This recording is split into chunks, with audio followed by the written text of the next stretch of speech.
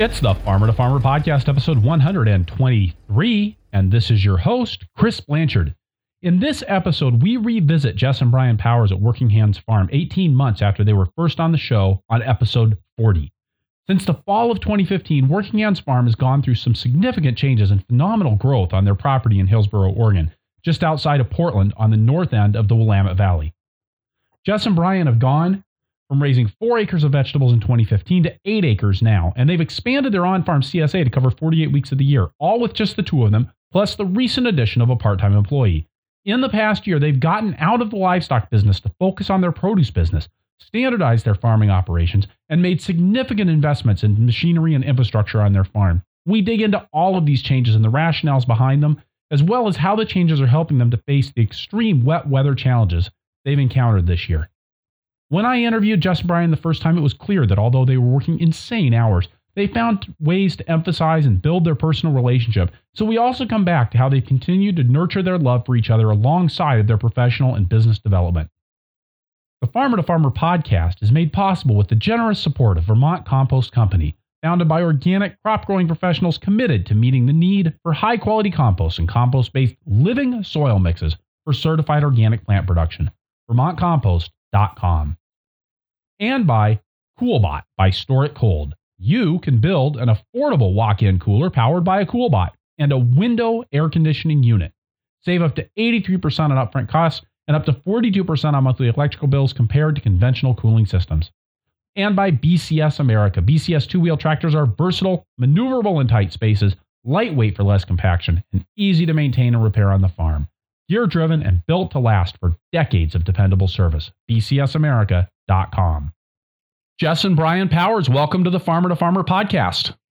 Hi, Chris. Thanks for having us back. Hey, Chris. Happy to be here. So glad you guys could join me today. So it's actually June 1st. So you guys are joining me at a time I know, even in the Pacific Northwest, this is sort of a critical time in the farming year. So thank you so much for taking this time on a day like today to make this work. Absolutely. Absolutely. Things are definitely starting to heat up out there. That's for sure. So I'd like to start off. Now, you guys were on the show back in episode 40, and we're going to spend some time talking later in today's show about how your farm has changed over time and why it's changed and what the repercussions of that have been. I'd like to start off today by having you guys talk about your farm and where you're at today. How many acres are you farming? What are you growing? And how are you guys moving it off the farm? All right. So currently we have about 8 acres in vegetable production in Hillsboro, Oregon. Our whole farm is comprised of 40 acres. And for the past 3 or 4 years, a lot of that has been in pasture, which we're now putting back into vegetable production. And out of those 8 acres, that does a 28-week CSA season for spring, summer, and fall, and a 18-week winter CSA season through the months of November to April. So we're growing, 48 weeks out of a 52-week season. So we're harvesting that many weeks out of the year for vegetables. And so the spring and summer and fall CSA, we're doing 152 households this year. And then for the winter, we're projecting the last couple years, we've done about 65 weekly members or households. And this year, we're hoping to get closer to about 80 households. So that should be interesting. So we really love the winter CSA. That's been something that we were going into the last time we chatted in 2015 as our first season. And it's really become, we just absolutely love the winter CSA. So every year we try to grow that a little bit more, even with the crazy winters we've been having, and just been loving it. You said crazy winters. You guys are located just outside of Portland, Oregon, right?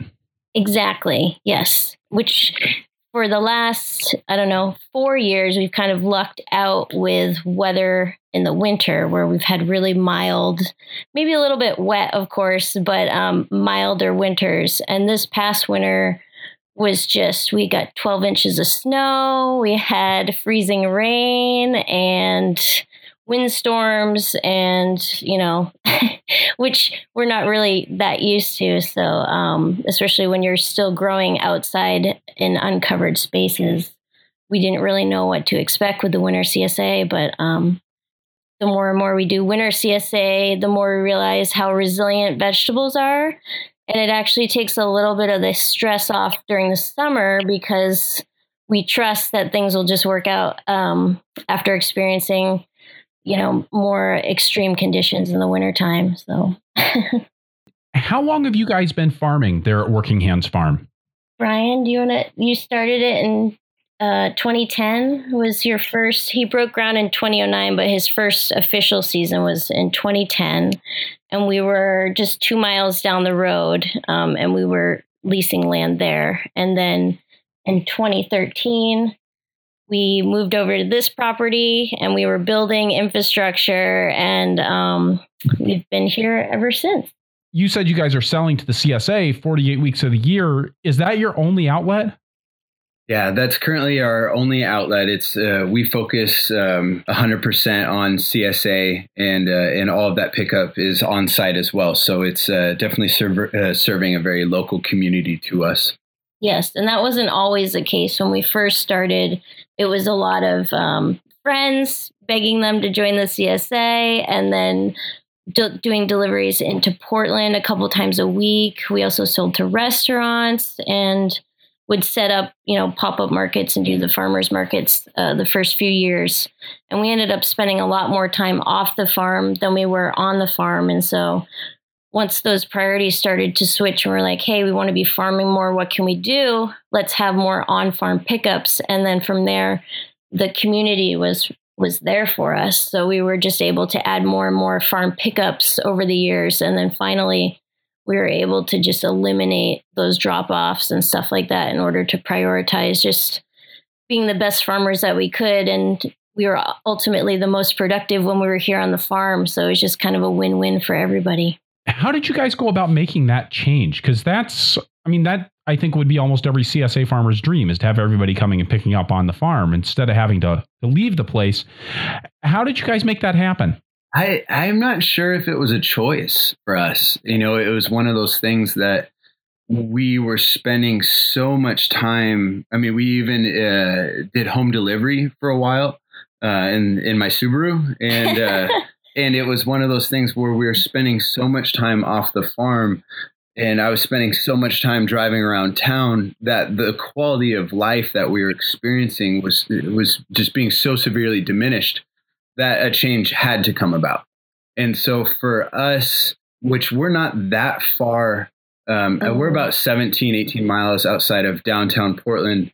But my vision for our farm was to spend as much time doing the farming and the least amount of time doing the driving. And it was one of those things where for us, we just had to make a change. And I think doing restaurants and farmers markets and having drop-offs in town can be very fulfilling.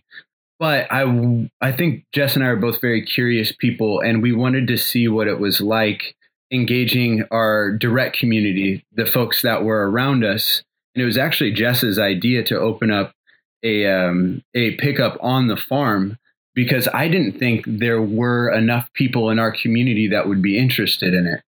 And so when she did that, and it became quickly our most popular pickup. And so we started thinking to ourselves, maybe we should double down, and maybe we should, if we're going to make this work, maybe that's what we have to do.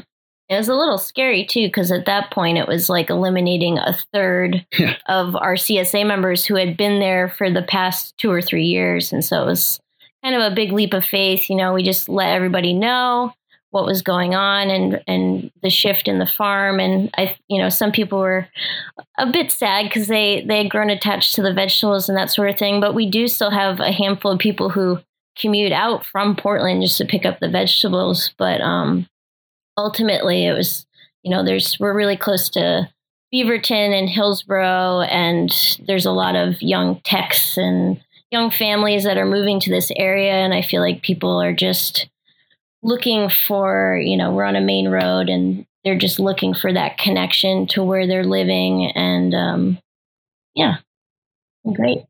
So for the pickup on the farm, how does your distribution system work for that?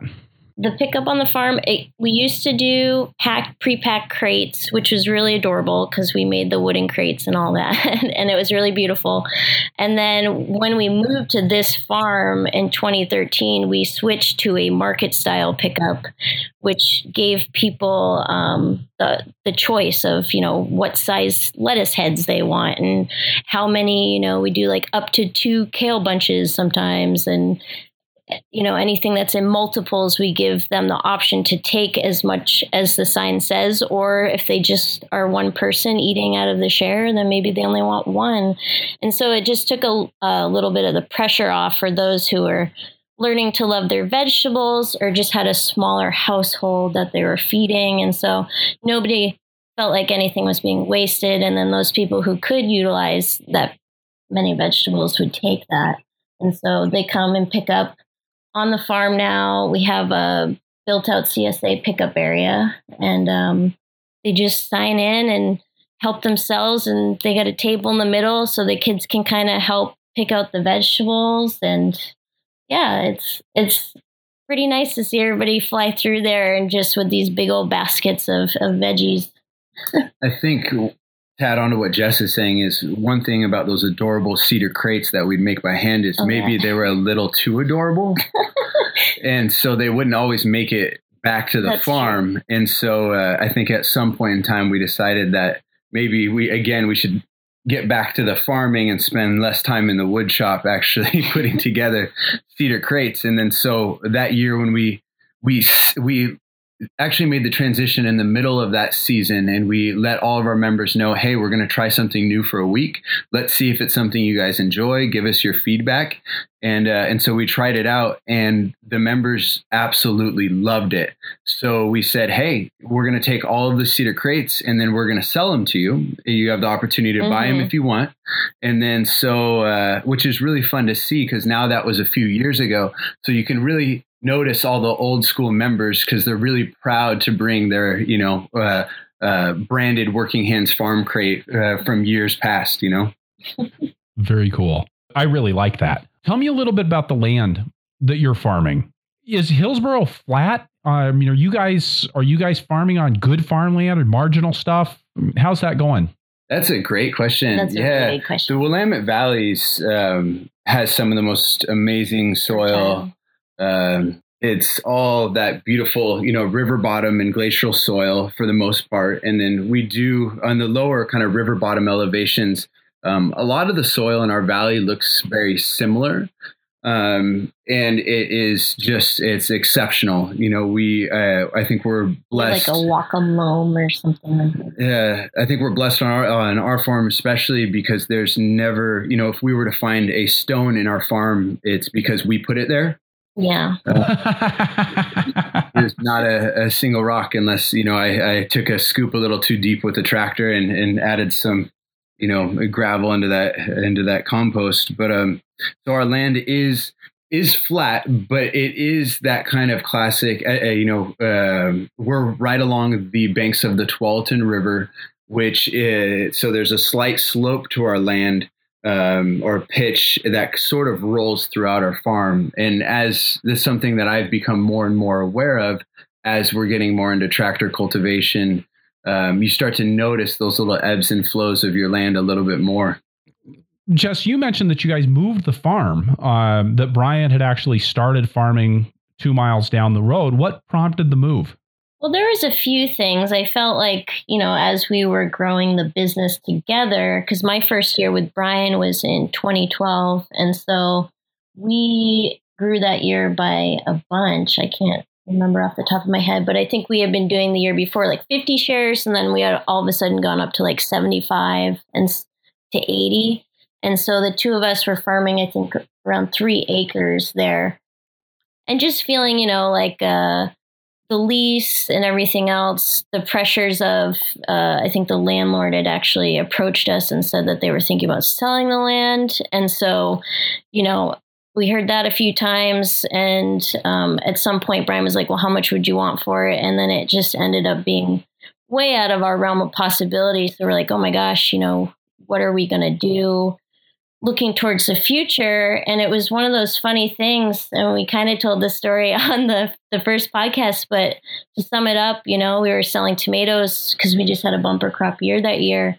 And this older guy stopped by to buy tomatoes. And it was just a help yourself stand, an honor system box. And he wanted 25 cents back or whatever it was. So he knocked on our door and he was like, do you have change? And asked us if we leased or owned where we were farming. And we said we leased. And he said, well, there's a place that's down the road that's just got sold on auction. And so if you would be interested to go look at it. And of course, Brian is that type of person that just loves jumping off the edge. So he just got in the car with this guy and he goes, I'll be right back. Don't worry, I got my phone or whatever. And so he jumps in the car and Brian went and saw it and yeah, for me, it was the dream property. It was 2 miles down the road, had a house that was ready to be torn down. I think there was a pit bull breeding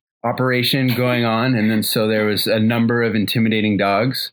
And then once you got past the barn that had fallen over and the pile of trash up there, it opened up to, basically 40 acres of relatively flat land that looked like it had been fallow for a number of years. Yeah. And so Gary McCord, the realtor that was buying the tomatoes, basically said, hey, a guy bought this with a certified check for $200,000 just a couple weeks ago because the property had been foreclosed on.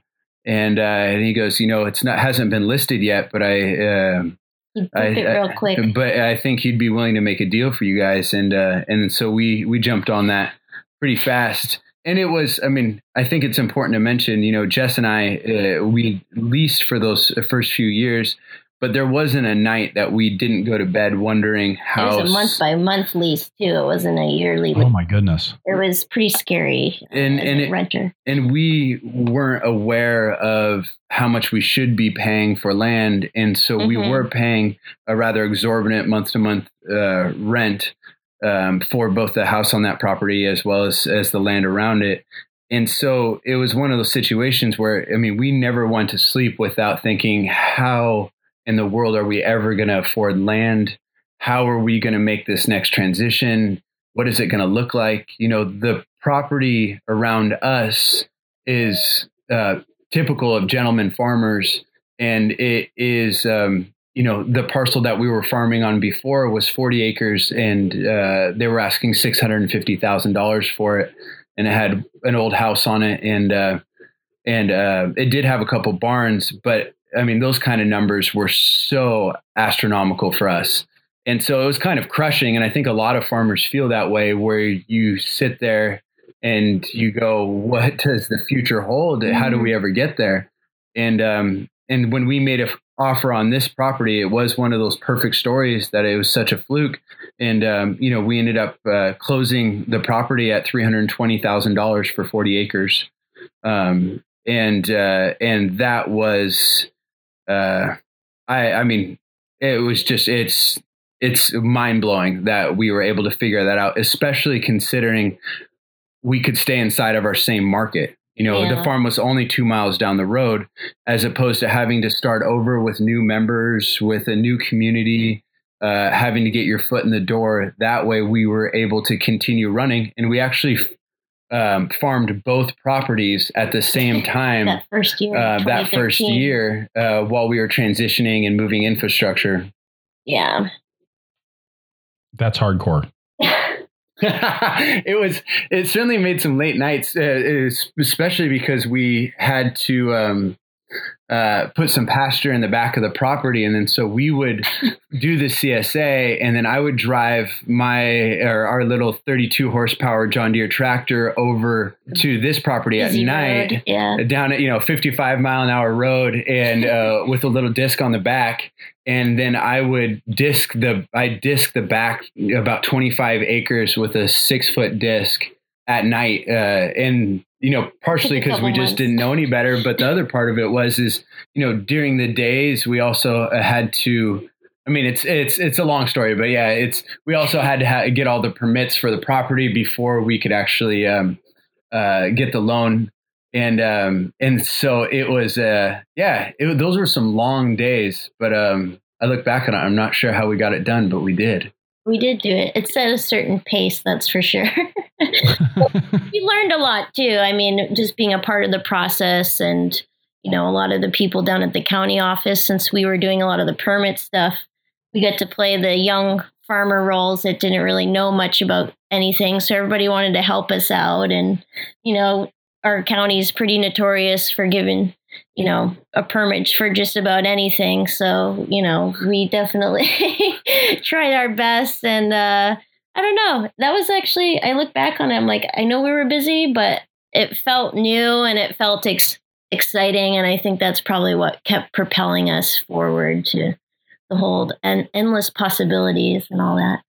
It was. I'll never forget the inspector coming out as we were both standing 6 feet deep in the septic test pits, and he looked at us and he goes, "Well, I've never seen anybody dig those by hand." I looked at him and I was like, the excavator was, $250 an hour. Yeah. And so I figured, the labor was free, so we jumped down in the holes and we got him dug right before he showed up, or finished right before he showed up as they're filling back up with water. And sure enough, he checked off on it and we went to the next permit. Yep. It's nice to be young, isn't it? It is. Get old really quick, though. I'm like, holy moly, how do we do that even, years ago? I'm so glad that no one was there to set an expectation for us, because I'm not sure I would have been brave enough, to go forward. And so when it's brand new and step by step, you get these things done. It's exciting and it's thrilling. And then you look back at it after a number of years and you go, that is, I'm not sure I could do that again. Yeah, you look back and go, that was a lot of work. Right? Oh, yeah. So when we talked last, which was in the fall of 2015, we're getting ready to do episode 40 of the Farmer to Farmer podcast, which, see, fall of 2015. See, now that even makes me feel old. And back then, you guys were farming, just 4 acres of vegetables. You said today you're up to 8. I wonder if you could kind of set the stage for us back there. Take us back in time to October of 2015, and what was going on Working Hands Farm? Yeah, so that first year, or let's see, was that the first year at this property, Jess? No, it's the third. It's the third year. So we were basically at a place at that point in time where the front part of our acreage, which was about 4 acres of vegetables, was one half of our operation and one half of our income stream. And the other half of our operation was all in pasture for both pigs and cattle.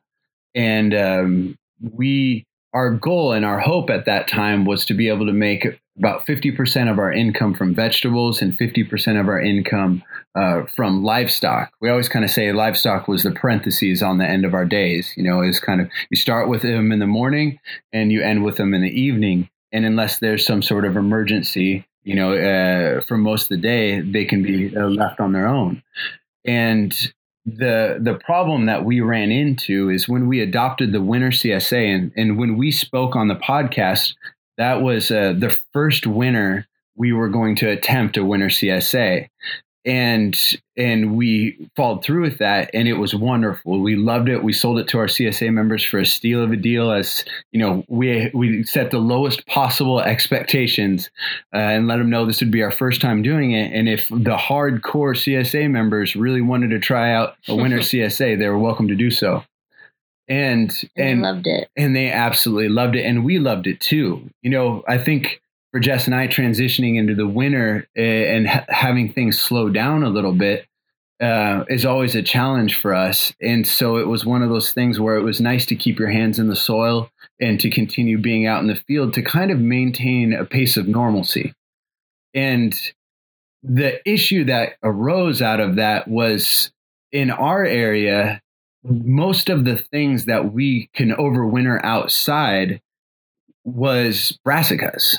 And then so it was your purple sprouting broccolis, it was your overwintering cauliflowers, it was definitely all of your kales, because it doesn't get so cold here that in a you know, whatever a typical season is these days, but in a typical season, you wouldn't lose those crops and you could keep them uncovered outside, which is an amazing gift that nature provides the Pacific Northwest. And so at that time, we had to make the decision, how do we go forward and expand our winter CSA and continue to grow our current CSA?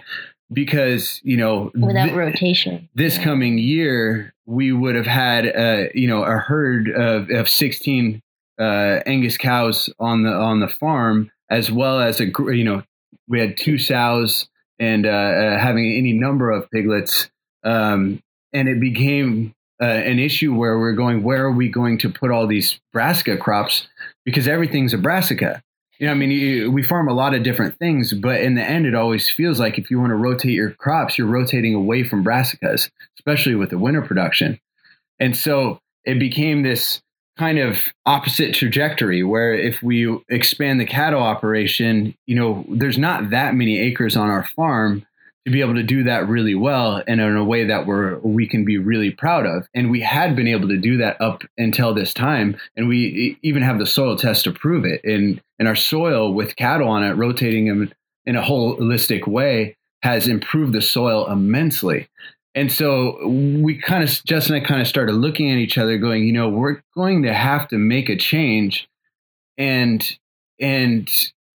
you know, having those first conversations about actually selling our livestock and becoming 100% vegetable farmers, or for the most part, vegetable farmers, was a really big question, both for identity as well as financially. Also, too, just the ability to leave the farm and have those outside connections with family, because I felt like, you know, when we first started the farm, it was kind of like, all right, let's get to year 3 and see how we feel. You know, let's see if we're turning a profit. And, you know, we're just the 2 of us doing all this stuff. And then when we, you know, I think that first year we're farming together, we're getting real skinny, and which led us down the road of, you know, how do we afford sustainable meat, or meat that we would like to buy at the store, which just didn't exist at that time, I felt like. And so when we dove down the raising of livestock, that the 50%, that was just kind of like, okay, you know, if we could make that work, that would make sense. But, you know, at some point we realized the more animals we had, the less that was coming to fruition. Like, we were just losing more money on the animals. And then we were also just not having as much balance as we had hoped we would have. Because, you know, with animals, you really can't leave. And there's less and less people who know how to take care of animals that could stay and watch the animals. So you could, you know, my family lives in the East Coast, you know, like in order to go there, you have to have somebody who's able to watch the farm. And so that was just never a possibility as the herds grew. And it was kind of like an opposite trajectory for us as well. I mean, the cash flow of raising livestock versus the cash flow of CSA, you have 2 entirely different businesses. Mm-hmm. You know, with livestock, you're putting that money into grain for feeding the animals. You're putting it into hay, or grain for the pigs, and then hay for the cows to get them through the winter. And these are all investments that you're making up front, and you're hoping to recoup the costs at the end of the season, which to a CSA farmer is terrifying, because we've chosen actively to do the opposite, to get our money up front at the beginning of the season, so we can make a budget and have the projections that give us the cash flow to get through to the end of the year until, the 1st of January again. And managing those two things is extremely complex, especially when you're watching the CSA portion of the farm growing so quickly, and the money that can be made off of and then this is, of course, in comparison to raising livestock. So it's not, it's certainly no gold mine, but it's, the money that can be made on an acre of vegetables versus an acre of pasture for cows is incomparable. Mm-hmm. I mean, it's one of those things that it was becoming more apparent to us that raising livestock was a passion. It was maybe more of a hobby. It was something that we absolutely loved, having that connection with nature and the land. And it was something that we were very proud to offer our community, because in our area, that's something that is not widely available. And so to answer your question, I guess in a fairly long-winded way, is that transition started to take place for all those reasons. Yeah. Does that make sense?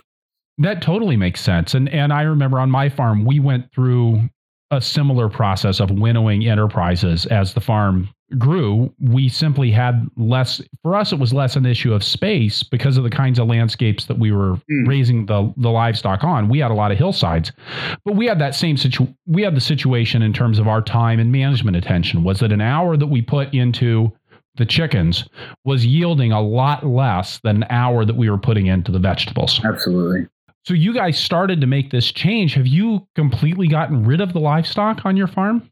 Well, I don't know if we'd say gotten rid of, but definitely we like to say that we transitioned them to another farm. And thankfully, we actually sold all of our livestock to one farm. It's all put together. It's like a 1,350 acre farm in Washington.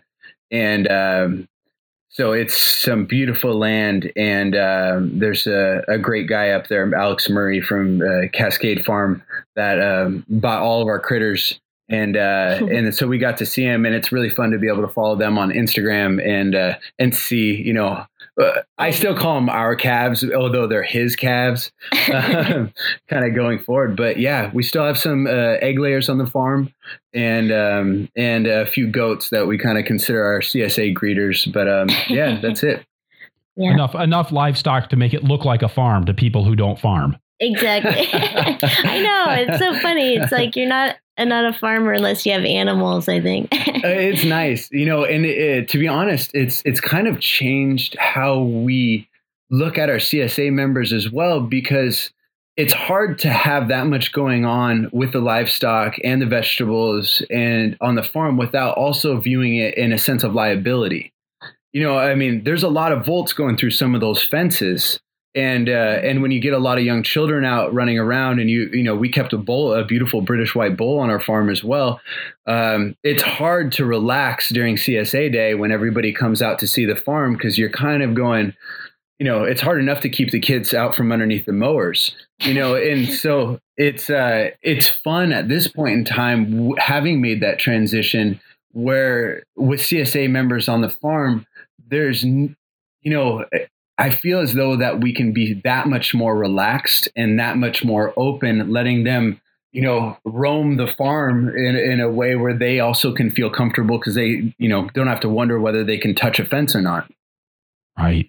That's a big deal. It is a really big deal. All those little things really add up. You don't realize it until you just don't have to do that anymore. But it's a whole different ball game, raising animals versus, planting plants and whatnot. Well, especially when you have, 300, we're up to, 150, 160 households now for our CSA. But each one of those households is typically comprised of more than one 2 to person. 5, people. So that means on a CSA down on the farm, if you have 300 to 400 people walking around a property and a bull that's in the mood, it's that makes you nervous, or at least it made me nervous, and then so it's one of those things where being able to focus in on the vegetables and the CSA also relaxes us. Because, or how would I say that? we feel so much more focused, everywhere from our cash flow projections all the way to when we're meeting and greeting CSA members for the first time. Mm-hmm. I mean, I think there was a time where we had to go into self-preservation mode because it was just Jess and Brian for so many years, working 7 days a week, 15 hours a day. And at some point in time, I think there could not be any flexibility for us as farmers. And I think that's something that is important for the community. And I'm so thankful that through that time period, I don't know if Jess feels the same way, but having that flexibility now is incredible to kind of, if something doesn't work out perfectly with this CSA, you can kind of relax and go, oh, it's no big deal. We can kind of, I don't know how to say that. You know what I'm saying? Yeah, just being a little bit more flexible and, understanding of situations that come up. I don't know how to say that really. It's be more accommodating. I don't know. Does that make sense to you, Chris? It does. I think it's a lot easier, for other people and for yourselves to be more accommodating when you're dealing with less complexity because, in some ways it feels like, wow, if I'm juggling 40 different balls and I drop one, no big deal. Right. But if you're juggling 40 different balls and you drop one, you've still got 39 balls in the air that you have to keep in the air while you try to pick up that one. And that's almost impossible. Yes. Whereas if you've got if you're juggling 3 balls and you drop one, well, you pick it up and you go on. Absolutely. Yeah. It's just been really nice to focus, on the vegetables. And I think with the winter CSA being successful, since we last talked, every year, the growth of the CSA has gone up 40% the last 3 years each year. So we've actually, and I'm sure that'll taper off here at some point, but it is, if you've paying attention, that's, after the last couple of years, we're like, wow, really, the vegetables are the thing, that we are just, people are really passionate about their vegetables and we love growing vegetables and our soil is just, like we mentioned before, it couldn't be better. And it's something we've really focused on the last few years too, is just, the inputs in the soil. And then with being able to, seeing the herd off to another place, using that capital to reinvest back into the vegetable production side of things. So. And that's also been huge. So, kind of lessons learned from having raised livestock is that doing both, raising, a variety of different livestock as well as doing the CSA has forced Jess and I to become really efficient. Mm-hmm. And to really be able, when it's time to harvest, it's time to harvest. When it's time to plant, it's time to plant. When it's time to cultivate, you get out there and do it. And you make sure all of your equipment is ready to go when you need it. Mm-hmm. And now having transitioned out of livestock, I feel like we're loaded springs. So we were able to take the capital out of the livestock and reinvest it into vegetable production equipment, which has made a huge difference for us. Huge.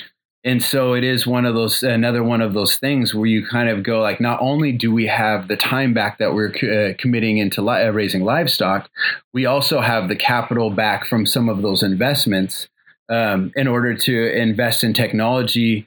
We put up a new pole building on the farm.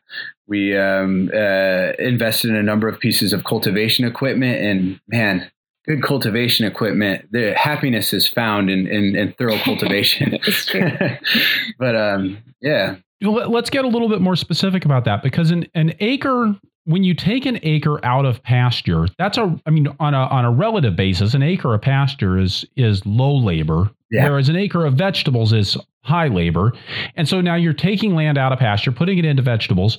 What kinds of things have you done to be able to continue operating and I guess I should ask, is it still just you and Jess? Yeah, we are thankful. We hired our first employee this year, Chris. Yes, we have our first part-time employee. She works 20 hours a week right now, which has been awesome, having a third person on the farm.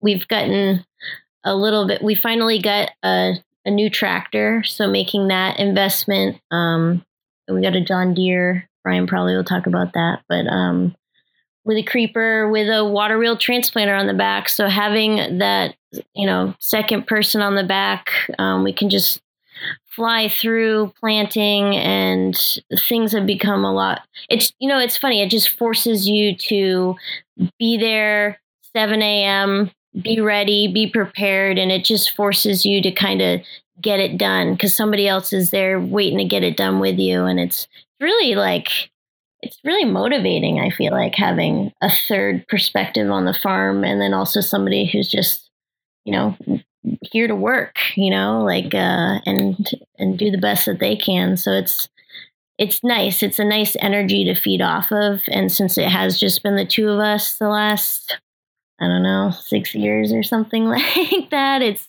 just cool to change up the dynamic a little bit. And it's a 50% increase in productivity once they get up to speed. Yeah. It's like, right. Then you go, half of two is one. So that's great. And so that's made a huge difference for us this year. And like Jess is saying, not even just because it's another warm body to get stuff done on the farm, but it's forced us to create new systems. It's forced us to not, we'll have that tendency to go out and work, that first 10-hour day, get, take a little rest. And then if the sun's still up, go out and work another 5 or 6 hours. And then now if you have somebody that's going to be ready to go in the morning, you have to take the time. And if you're going to get the investment back that you put into them, we're learning to create those procedures in the evening, so we're ready to go the next morning. And that's all brand new lessons that we're learning now. That's fun. It's exciting to learn those new things. I think one of the things interesting about what we do for employees, oftentimes making things work for them actually makes it easier for us. Like you just talked about, if you take the time the night before to figure out what and how you're going to do it the next day, exactly, then you hit the ground running in the morning rather than having to spend that time figuring it out, even if it's just you and Jess.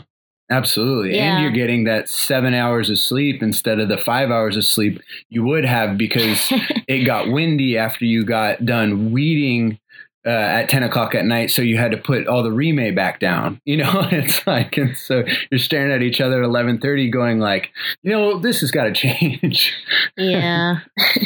Well, and that's interesting because when we talked 18 months ago, I think you guys were both very much in the, hey, we work 15 hours a day. We love each other and it's great. Yeah. And I'm hearing that maybe some of that shifted for you. I'm not the love each other part, but the hey, the 15 hour, we work all the time and that's okay. Yeah. I feel like we're still working. Well, right now we are 15 hours, but it feels different. Like Brian and I keep coming back to this year as a year where it really feels like a shift is happening, where we're really present, and just a lot of the anxieties that we used to have, going into each season, or even like, new problems arising, all this stuff. Even when stuff doesn't go completely right, I feel like the anxiety isn't there as much now. And so it feels really freeing. And I think both of us could probably say we feel the best we've ever felt farming this year. I think so. And part of, I think what Jess and I had discussed in that transition was also really missing after doing this for 8 years, the connection with our family and friends. Yeah. And I think there came to a time for us where, spending time with family is becoming more and more important to us all the time. And I think out of self-preservation for getting the business up to speed and making sure that we could provide for ourselves and contribute in a meaningful way, it took us learning to say no for a lot of years in order to just focus in on the farm and get this business running, and just being committed and being 100% committed to it. And I think a point we've now entered the time where we kind of keep saying we're relearning how to say yes. Yeah. And the best example of that was opening night for the Timbers. I went and saw my first professional soccer game in Portland, and it was a CSA member who's also a long time CSA member who's also been a friend, called me one evening and said, "Hey, my son doesn't want to go to the soccer game with me. Do you want to come?" And I looked at Jess and I was like, "Well, I think I can actually go." I was like, "Do it." There's no animal chores this evening. I don't have to rotate. I don't have to, I think. And Jess looked at me and she goes, "Say yes." And I was like, "Well, yes." And then he came and picked me up and I watched. It was beautiful. We won. There's like 5 or 6 goals scored. It was wonderful. And I haven't done that in years. Yeah.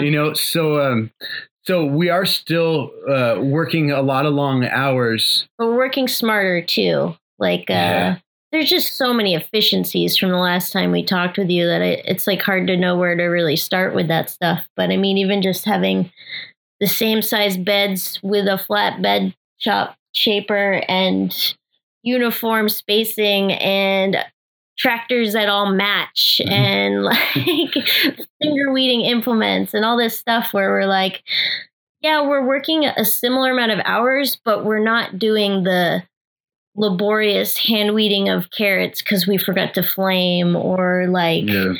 So I'm gonna interrupt, and I just want to say, so let's just start with the basics. I mean, you said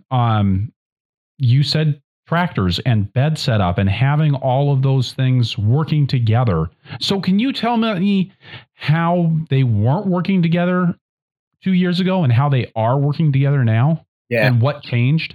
Yeah, absolutely. So we, our first tractor 7 seasons on this farm, we had a 32 horsepower John Deere 3320, and with like 16.9 inch wide tires on the back. And we still have it. It's a great little tractor. We love our little tractor, a little subcompact, and it's done wonders. I mean, that thing's really a workhorse, and but it didn't allow for any of the cultivation, the water wheel transplanting that we needed to get to in order to expand our acreage. And so I guess I should say for a few years as well as we had a little G tractor to help with cultivation as well. And for us, and a lot of this is so new, and thank goodness for Instagram, because we're able to reach out to so many farmers who've really both introduced us to new technologies, but gave us an opportunity to ask questions and see if things were worth the investment and how to get them set up. And so we ended up buying a John Deere 5075E last year with no creeper, with the promise that we bought it with the promise that it would have a creeper gear so we could use a water wheel transplanter. And John Deere ended up not putting out a creeper gear for that tractor. So we ended up with a very fancy bed row marker. Yeah. And then we'd hand transplant into the water wheel marks last year. So we used the water wheel as a dibbler, and then we bought a little stand-in plant, which is a beautiful little hand planter, and then we planted all our acreage by hand last year. Yeah, that was. And so we really learned what we didn't want from that 75E, and because we were smart and waited to sign the contract for it, we ended up sending the 75E back and ordering a 5085M series tractor, which for John Deere at that horsepower, you start to get tire width options. Mm-hmm. And as well as option to come with a creeper gear that was factory installed. And that started opening up doors. So we ended up with a 48-inch bed top, which for us seems to be a really good fit with, I think it's somewhere around 75 inches from outside to outside in our tires. And then so we took an old rototiller and built a bed shaper to go along with that. And we also made the investment of buying a Colt Crest finger weeder, which is a total game changer, mind-blowing piece of equipment that every farmer should have to meet their scale. And okay, so I hate the word game changer. I know you do. Okay. Put it this way, Chris, and I know I know that I also do, and I hate silver bullets, and I hate all of these things that are based in mythology. This was our experience for it. Is when it came, we got it set up, and it was a pain in the butt to set up. to get it dialed in just right. And also didn't come with instructions. Of course, farm equipment rarely does. No. It's got a lot of pieces on there. and they rarely come with a receipt. It's there's some frustrations with equipment there for sure. And this is not an exception to that. Yeah. But when it did came, we got it set up, and we had this weird, like 6 or 7 days of dry weather this winter, which this was the wettest winter in 75 years in Oregon. So that's another conversation piece. But so we got it set up, and I was like, hey, Jess, I know the sun's about to go down, but I'm so excited about this new toy. Can we just take it for a spin through the garlic and see what happens? Yeah. And the first bed was a little bit frustrating, and, it took us, trying to figure out the depth and all that. Yeah. And cultivation's a little bit new to us on a tractor scale, and, making sure everything's working properly and safe, and we're not murdering our entire garlic crop. And so the first couple 100 feet, maybe took us, 15 or 20 minutes, which for us was the fastest we've ever cultivated any piece of ground. And it was cultivating in between, in row, as well as all of the pathways, and then as well as all the parallels. And so it was kind of weeding everything. And so we felt like we had it set up pretty well. And we said, let's try it. Let's throw it in B and see what happens. And we cultivated in that evening, having never used this piece of equipment. We cultivated all of our garlic, and we started doing basically a couple 100 feet in about 40 seconds. And it was cultivating all of the weeds. It was getting everything out.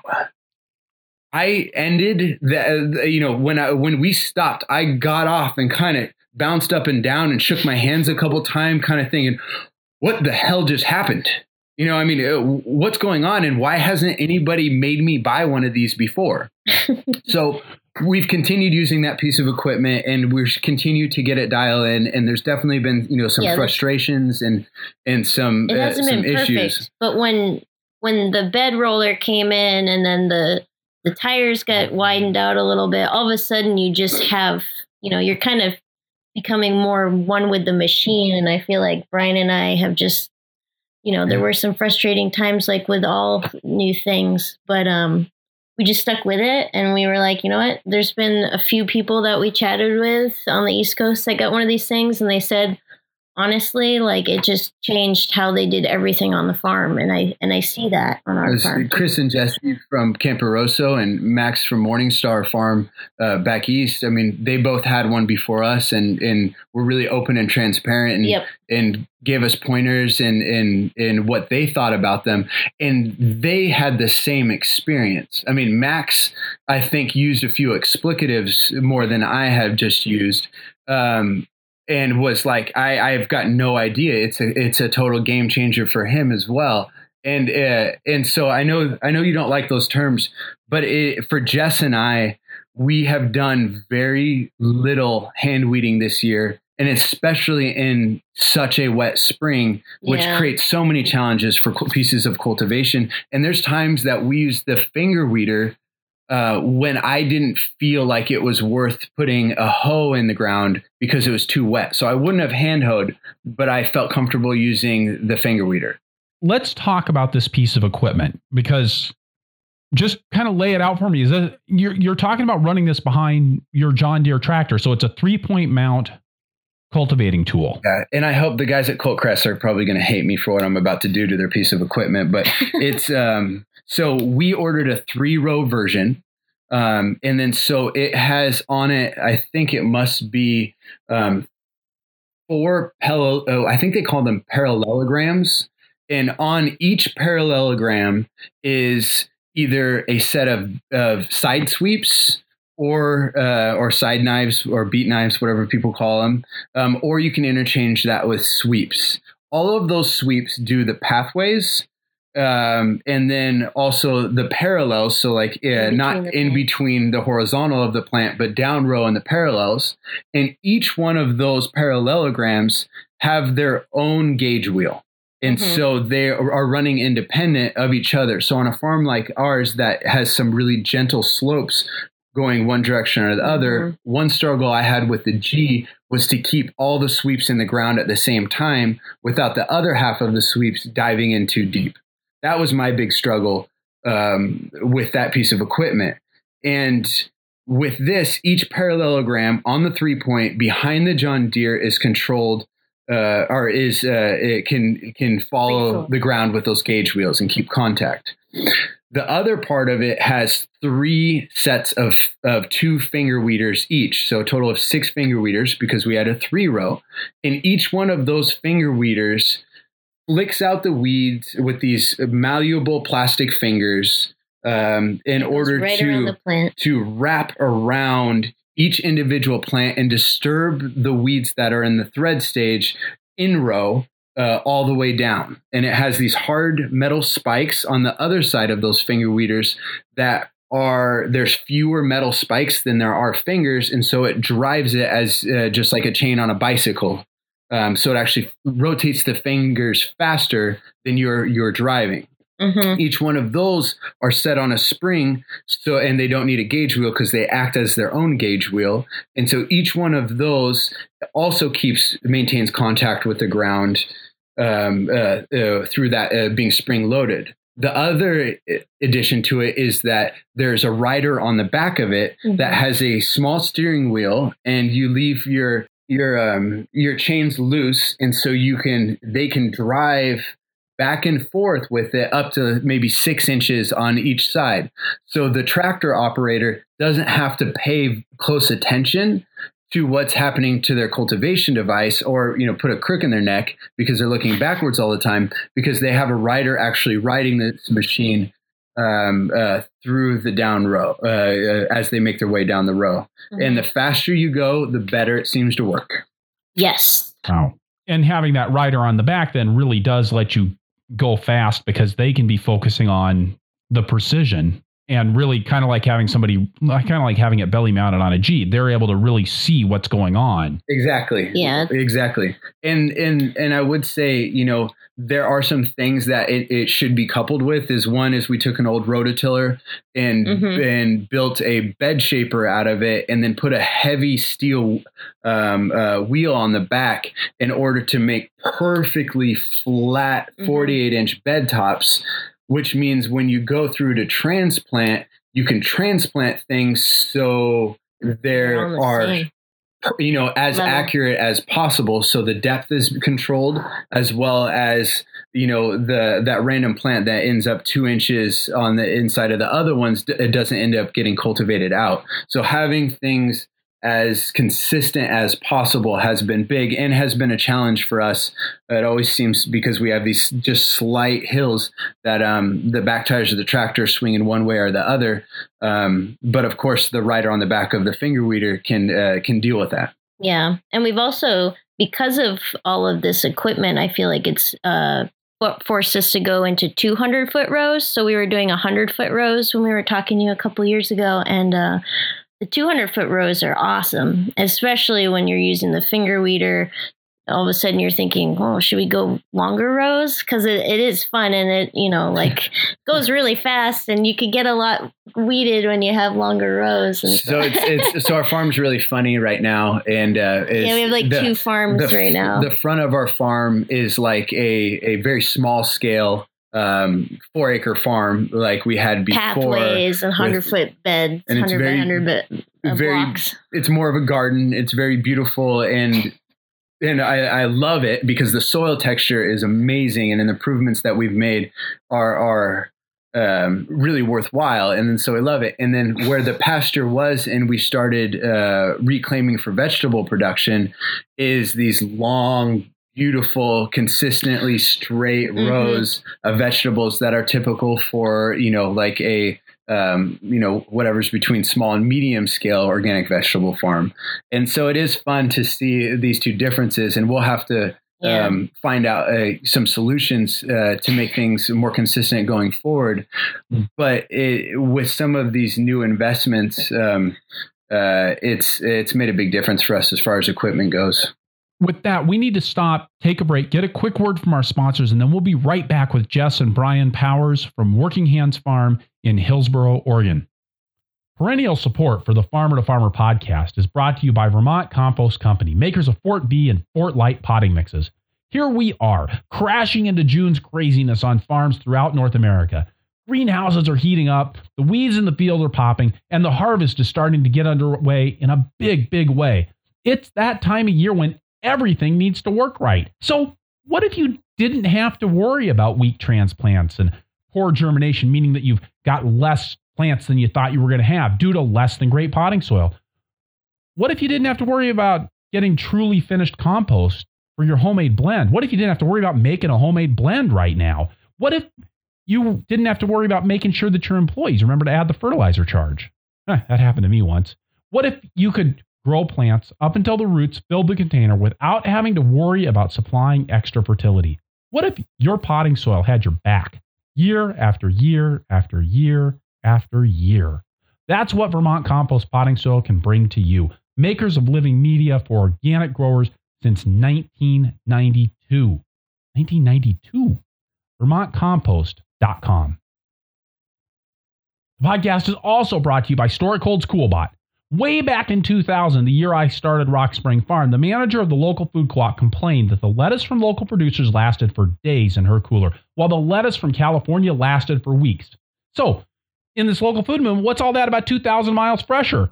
I later found out that none of the local growers had a walk-in cooler. 17 years later, this is still the number one complaint I hear from produce buyers. You have got to get your produce cold. The difference between then and now is that now there's CoolBot. You can build an affordable walk-in cooler powered by a CoolBot and a window air conditioning unit, saving up to 83% in upfront costs and up to 42% on monthly electricity bills compared to conventional cooling units. Use the code FTF at checkout to double your CoolBot warranty at no charge. StoreItCold.com.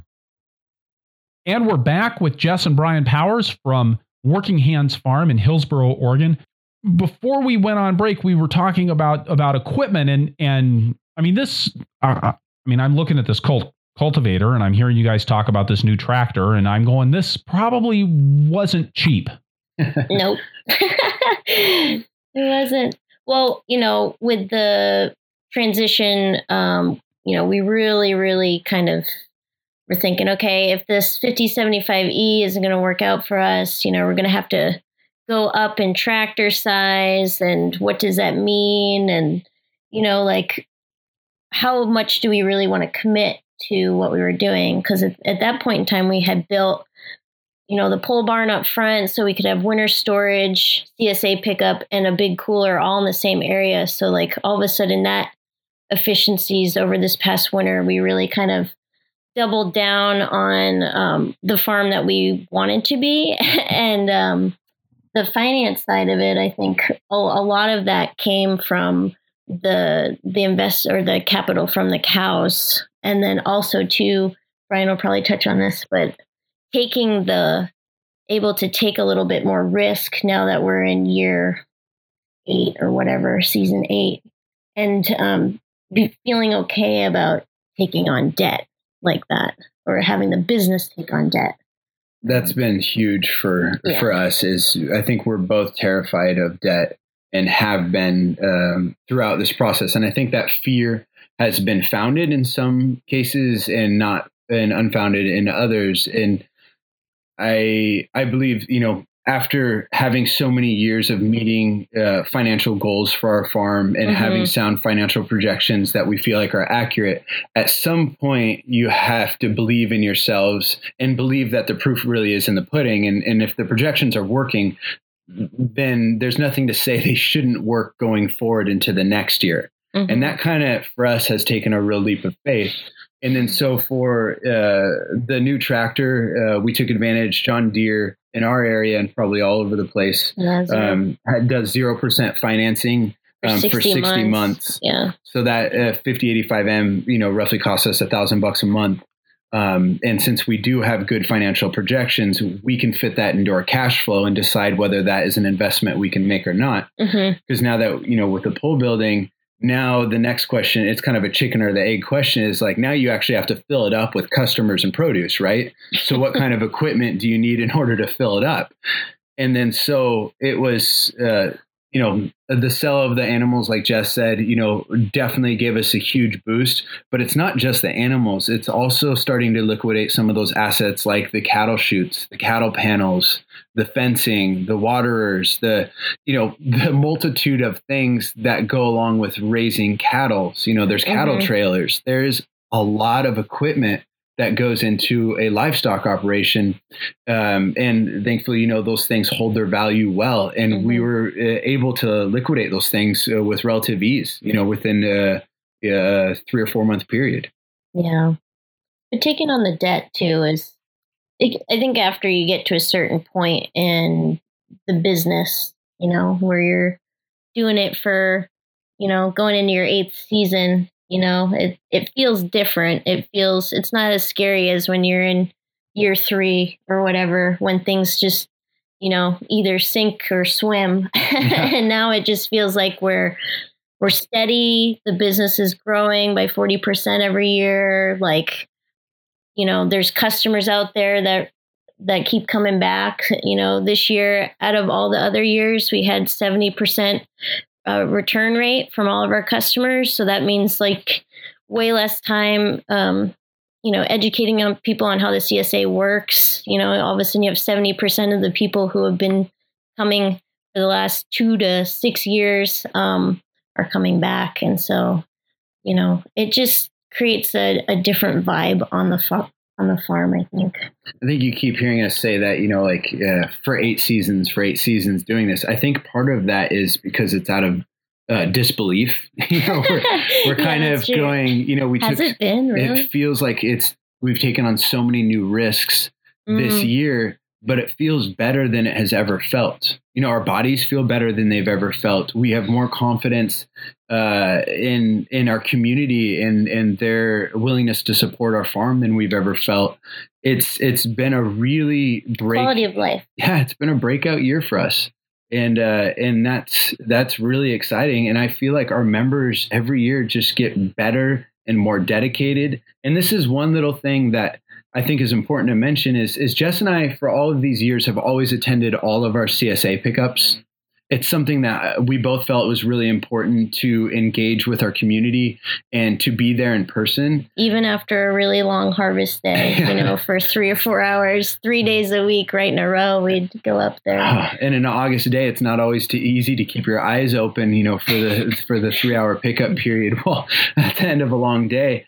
And last year was the first year, like when that tractor creeper gear and all that stuff didn't come through, it was like, all of a sudden the herd was 12 cows big and we were rotating cows and, we had less time to manage to be able to do that. We'd go up every once in a while, but we were like, well, we're really going to put it to the test and see, if the community is here for the veggies and all that. And we just ended up having a better return rate this year. And like Brian was saying, do you want to? It's just incredible. I mean, it was amazing because the attitude of our community started to change a little bit. And it was, instead of Brian and Jess are here every CSA pickup, they can hold our carrot tops for us. It was the attitude of when they got to see us, it was excitement. It was thrilling. It was something that was more rare these days. So people wanted to, engage in a really amazing level way. And also, give us the feedback about our product that we're putting out and they're taking home. And it was really an exciting change for us. And as a result, like Jess just said, we had the highest percentage of return members that we've ever had. And we've been slowly creeping up to that 70% mark. And I think we can improve upon that. And part of it is knowing that maybe Jess and I don't have to be the center of attention. Maybe it can be the produce, the farm, the engagement with the community, some of these other aspects, and we can step back and respect the life that the farm has become. The entity, as its own part of the community. Totally. Michael Gerber in the E-Myth, he talks about that whole idea of for small businesses, a lot of times it's all about the farmer. It's all about the guy who's making the sandwiches, who owns the business, has got the passion and everything else. And at some point, for the business to be sustainable, ideally you move beyond that and you move to a point where it's Working Hands Farm, not Jess and Brian Powers. Thank goodness. Yeah, that's a much better name. Yeah, no, nobody ever really tells you that because, then, if things are going well, like with our business every year, it got a little bit better, people would say, well, that's the recipe, don't change it. Our family would be a little more hesitant to change anything because it was going well. And for Brian and I, it was like, well, like in order, like you said, to make this sustainable, we really need to manage our time a little bit differently. And what does the farm look like when we do that? If we do want to just keep it, the two of us or with a part-time employee or whatever it is, I think we're figuring that out. Yeah, and I don't know that we were really great, the best farmers and people and community members that we could be when we were up there and we were just that exhausted. Yeah. I think we probably look a little bit pitiful, and people aren't asking us to martyr ourselves. Yeah. People are asking us to grow really beautiful, high quality produce so that both we and they can be more productive members of society. That's what they're asking. They're not asking you to kill yourself in order to, throw some cucumbers on a plate at the end of the day. Right. And I would actually say, yeah, they're not asking you to martyr yourself. I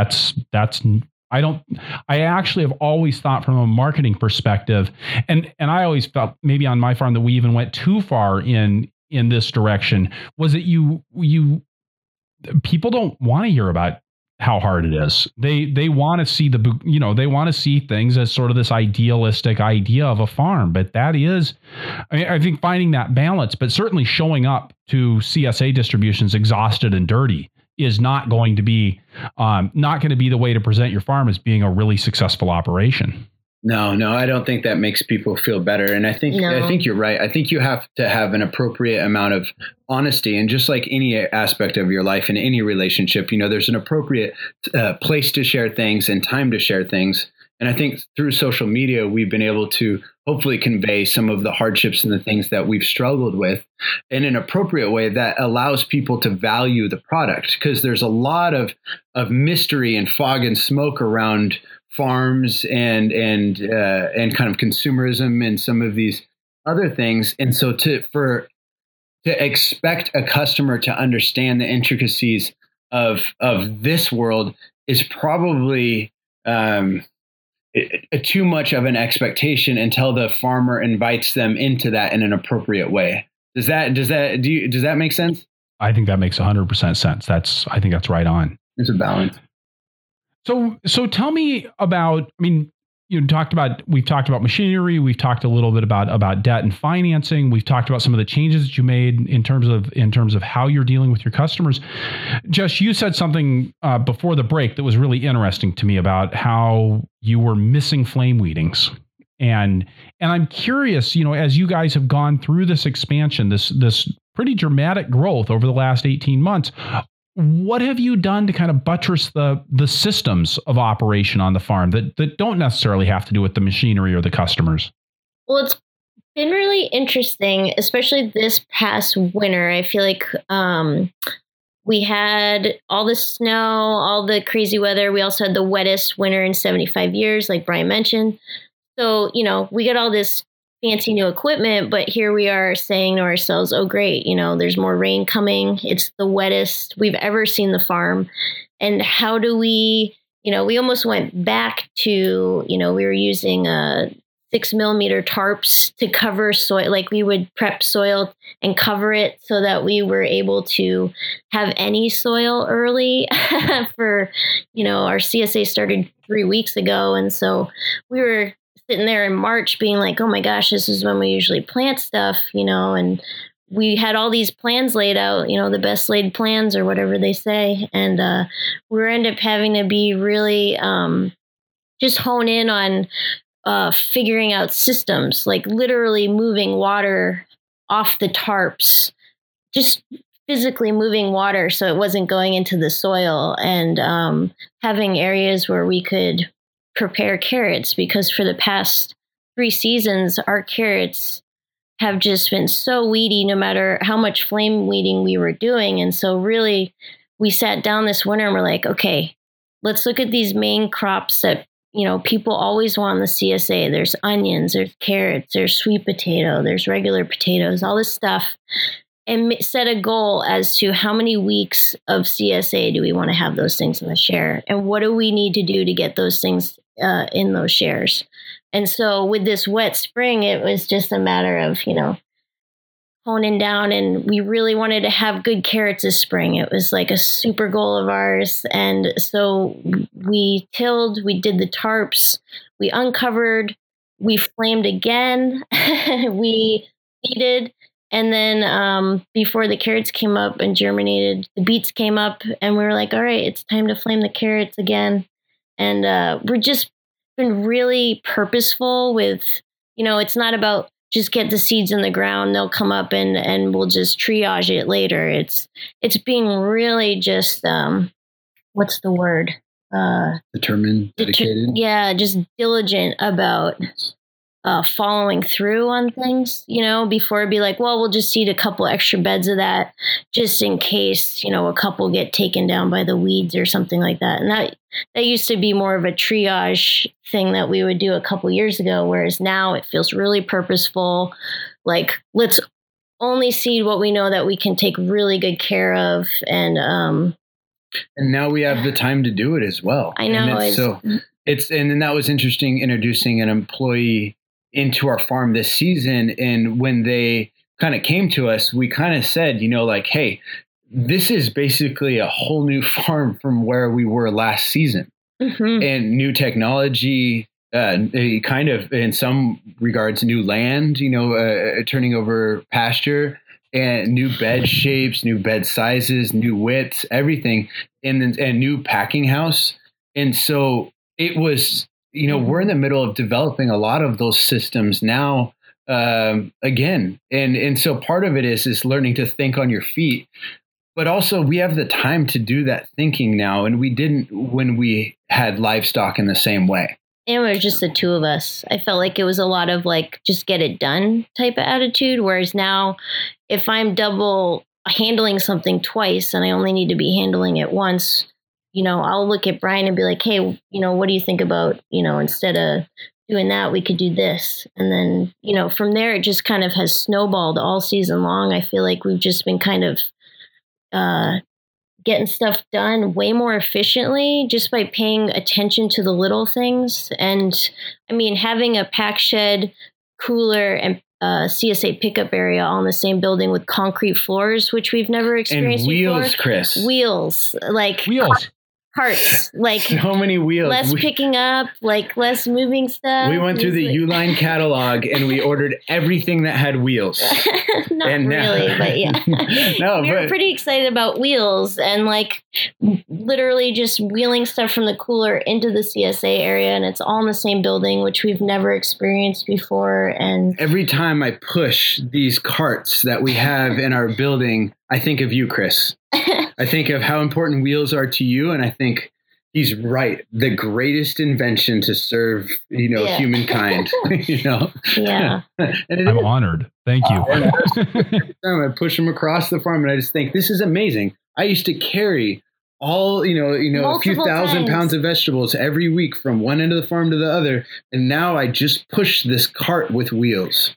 Because it's like that farmer to farmer where they're talking about just being a materials handler. It really is. And so like if you can just figure out better ways to even move, like this winter we got an electric gator as well. So we're financing that. And that thing has literally changed. I love that thing. And I could just hook up the trailer to it, take out a load of plants, and we are off to the races instead of multiple trips back and forth. And even harvest, it's created just such an easier time to harvest, and we can talk to each other because it's electric. So like we can actually have something on the farm that isn't super loud and noisy and doesn't require gas. And it's just like, and you never think about with the size of our farm before, how long of a walk that is with a farm cart, and we built one of these beautiful farm carts that Josh Folk designed and then and put the plans up on his website. And it's a wonderful farm cart. But then when you have 1,000 feet that you need to cross to get to your, tomatoes or whatever it is that you have on the other end of the field, it's not efficient. Suddenly you have to figure out how to do something else. And Jess is right. That electric gator is kind of competing with that finger weeder this year, because it is like, it costs us as much a month to make payments on as a cell phone. Yeah. And it has made a world of difference, and it's one less engine that has to be maintained, which is kind of a blessing, as I'm sure you know. Yeah, and especially as somebody who's not good at maintaining engines, not my native skill.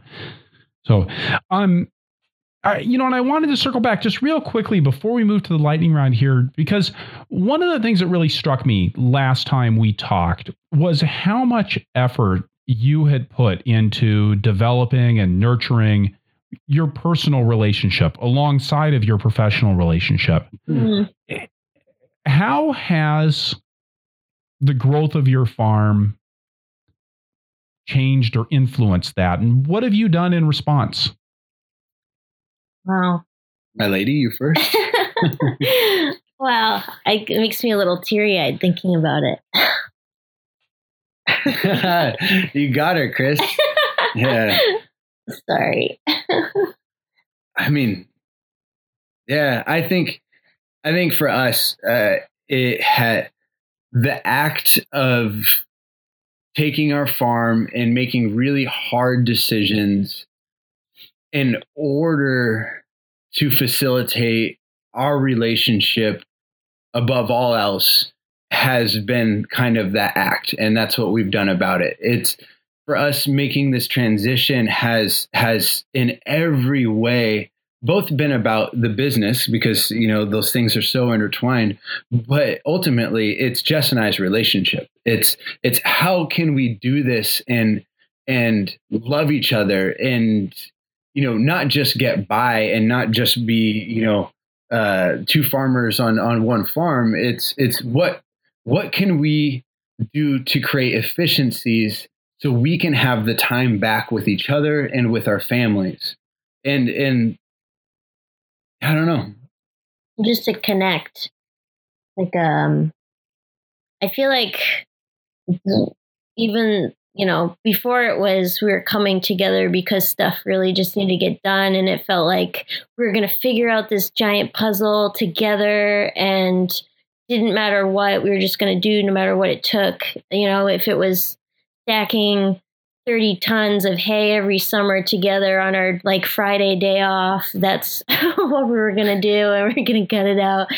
And now it just feels like there's more time to just listen to each other and to figure things out and to champion each other. And not in that aggressive way that I feel like we had to when, we just needed to pay the bills and get it done and figure it out. Now it feels like we're kind of settling into a groove that there's just more balance, and there's more laughter, and there's more systems, and it's ultimately just making our lives that much better. And we can kind of see each other in that same light that we once saw when we first met each other. That spark that that person that you're working with is capable, and all of the positive things that you've learned and grown to love about them. It just really feels like this year you can appreciate that in more moments, instead of it just feeling like, you have a breakdown or something like that. This year it just kind of feels more steady, and you can really appreciate that person a bit more. I think in addition to what Jess is saying is it's the farm feels efficient enough right now that we can also kind of commit time to not just ourselves and our relationship and our farm, but also to lend a hand to other farmers in our community and to reach out to them, even if it's just to commiserate or if it's just to get together and talk about, like brainstorm steps forward for them and us. And that's something that we get to do together, and helping, or I shouldn't say helping, but being there to support the people that we care about and the other farmers in our area that we look up to. Yeah, that we admire and we look up to, and create better connections, is something that we can do together. It's like that idea of that. You don't work on your relationship by looking at each other, sitting down and saying, "Hey, let's work on a relationship." You work on your relationship by sitting down and going, what are we passionate about? What do we believe in? And how can we strive to accomplish those things together? That's how you work on a relationship, or at least that's what works for Jess and I. It's a lot to think about where you're like, life is, Because we still can't believe it's working. Like, that's the thing, right? It's like, it's starting to actually work. And I don't know what it is. There's this weird conference that we've never been invited to, but we would like to, but we're not in the Cool Kids Club in our area yet. It's they call it the Naked Farmer Get Together, and it's at this hot spring, and all the old school organic movement guys in our area and gals, they go to this, and they talk about, what's working, what's not working, what's the future, and all this other stuff, and they brainstorm. And one of the takeaways that one of those guys, posted to social media was that they all agreed that somewhere around year 10 on a farm, everything gets dramatically easier. And it's because you have those systems, or that you have that equipment that you've been saving up forever to get your hands on, or if you let go of the things that aren't working too. Yeah, that's right. Yeah, and you sort of thin out what's not working, and it was interesting because I think Jess and I are feeling that in spades right now. I've always contended that it's 3 years, 7 years, and 10 years are the big humps for farms.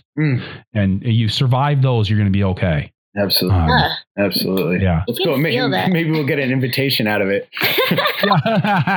That's hilarious. Oh, gosh. All right. On that note, we're going to stop here, get a word from our sponsor for the lightning round, and then come right back and ask you a few quick questions before the end of the show. All right.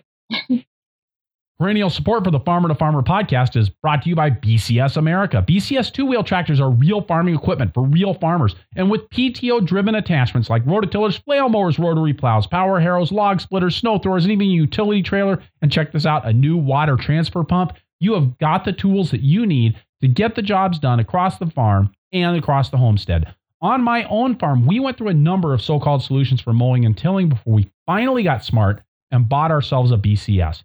Even though we owned a four-wheel tractor to manage our 20 acres of vegetables, that BCS tackled jobs that we simply couldn't do with the larger machine, from mowing steep slopes and around trees to working in our high tunnels. Plus, BCS tractors are gear-driven for years of dependable service.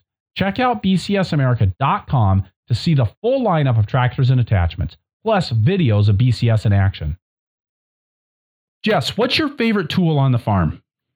My favorite tool, I have to say it's that electric gator this year. It has brought me so much joy. And in a winter where we got, I don't even know how many inches it was, but I think we would have ruined all of our grass pathways if we had to drive the tractor around. It has really just been the unsung hero because it's so silent. Nice. But yeah, sorry, that was pretty dorky. But yeah, I liked it. I like a little dorky. So, Brian, are you going to be dorky too? What's your favorite tool on the farm? I mean, you do like that new tractor. Yeah, I was going to say, if the tractor journey was such a struggle, and I think you would identify with this when it was like a year it took to get it here. This is the first time in our lives that we've had something that was brand new. We've never bought new cars. We've never had brand new things. And then when you look at a $60,000, $70,000 tractor and it's brand new, you really start to have high expectations for those things. And we're so disappointed with that 75E because we had pay for things that John Deere hadn't put together yet. Was getting that 5085M. I mean, that tractor, it's still new to us, but having the opportunity to match your tire spacing with your bed shaper, with your cultivation equipment, with your transplanter. I've heard people talk about doing that on your podcast, Chris, in the past, and we're finally making the steps to get to a place where all those layers are starting to work together towards success.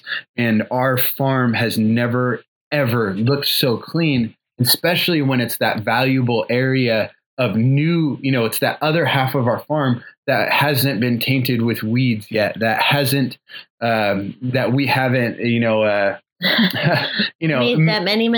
as many mistakes on. It's a really great timing to have that tractor on the farm to help keep things clean. So I'm excited, but we'll see next year. You also like that hydraulic top link for it too. That's pretty sweet. Yeah, that Jess is right with that finger weeder and some of the other implements. That hydraulic top link on, we put one on the tractor, and it's really nice. Instead of having to drop all your sweeps or make some of those adjustments with a mulch layer or anything like that, the ability to just do it from the operator station is kind of a game changer. I mean, it definitely. I used it again, didn't I? Use the word again. It's okay. I'll just beep it out. Yeah, that's so good. It's definitely saved me a few steps from getting off and on the tractor, which is always nice. Yeah. Nice. Jess, what's Brian's farmer superpower? Whoa, that's a good one. I feel like he sees the positive in everything. He really does. Like, no matter how crappy the germination on like something could be, or his ability to just see the good in all is amazing to me. Because if I see empty dibble holes with nothing growing out of it, I see all the holes. I see all the empty spaces. And Brian will see all of the growth, all of the possibility. And I think that's something that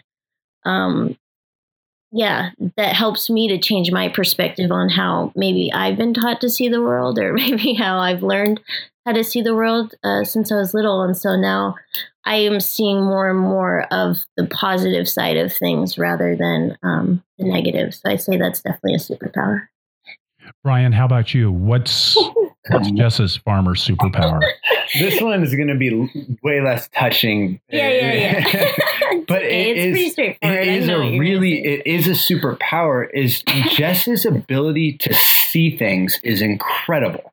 And I don't mean just like good eyes. It's like she, and this was something, that she had such a gift for with livestock, is we'd be standing on one end of the farm and she would see like a calf, and maybe just its right ear was drooping, from 100 yards. She would go, "There's something wrong with that calf."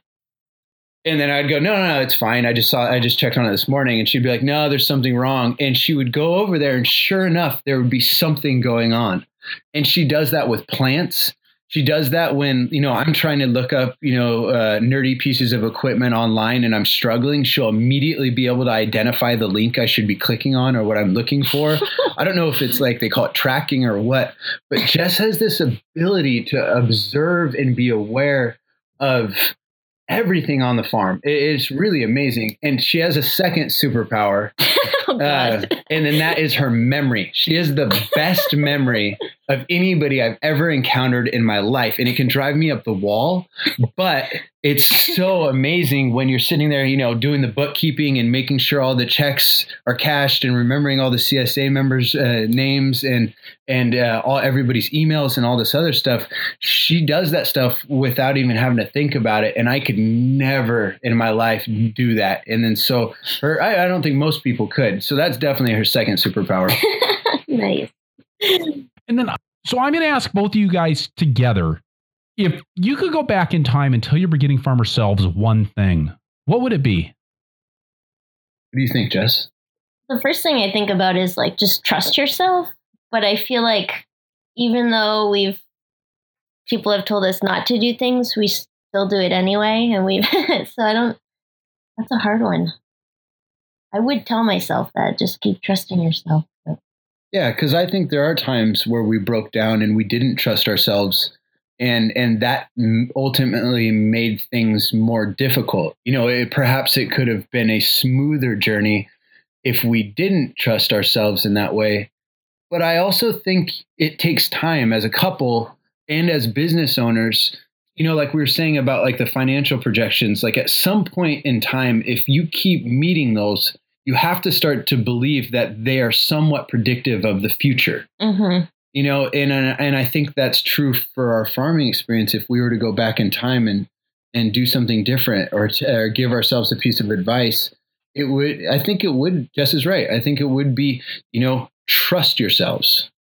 Because ultimately, I feel like, we were both farming on our own before we met each other, and it was coming together that really brought things into focus for, like, we found each other through farming. Yeah. And I feel like, I don't know. I just thought of Jess's third superpower, and it's bunching things. Oh, and when she said that, we had separate farms before we met each other, which was really important. And I think also allowed us to kind of build that trust, because we're coming from a place of individuality of our own power coming together. I'll never, ever be able to catch up to her when she's bunching anything, kale, radishes. It doesn't matter what it is. I love helping you, though. She's twice as fast as me, Chris, and it drives me up the wall. I compete with her, and she doesn't know I'm competing, and she's still twice as fast. It's killing me. It's good to have somebody who can make you humble, Brian. Man. Someday. Yeah, that's true. Jess and Brian, thank you so much for being on the Farmer to Farmer podcast today. Yeah, thanks for having us. It's nice to sit and reflect and just be a part of what you're doing, Chris. What you're doing is great. Yeah, we're humbled and honored by you, Chris. It's such an amazing opportunity to be on your podcast again, as well as to just hopefully in a small way support what you're doing, because I think what you're doing is making big changes. I know it's made a big change in our lives, and I'm sure it's made big changes in both consumers as well as other farmers' lives. So thank you for your work. Yeah, thanks. Thank you so much.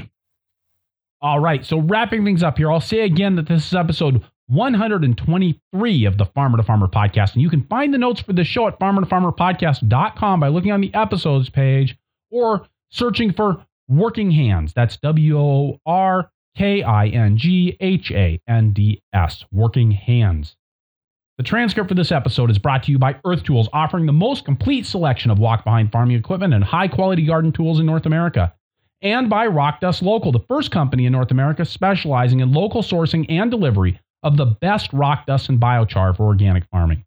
Additional funding for transcripts is provided by North Central SARE, providing grants and education to advance innovations in sustainable agriculture.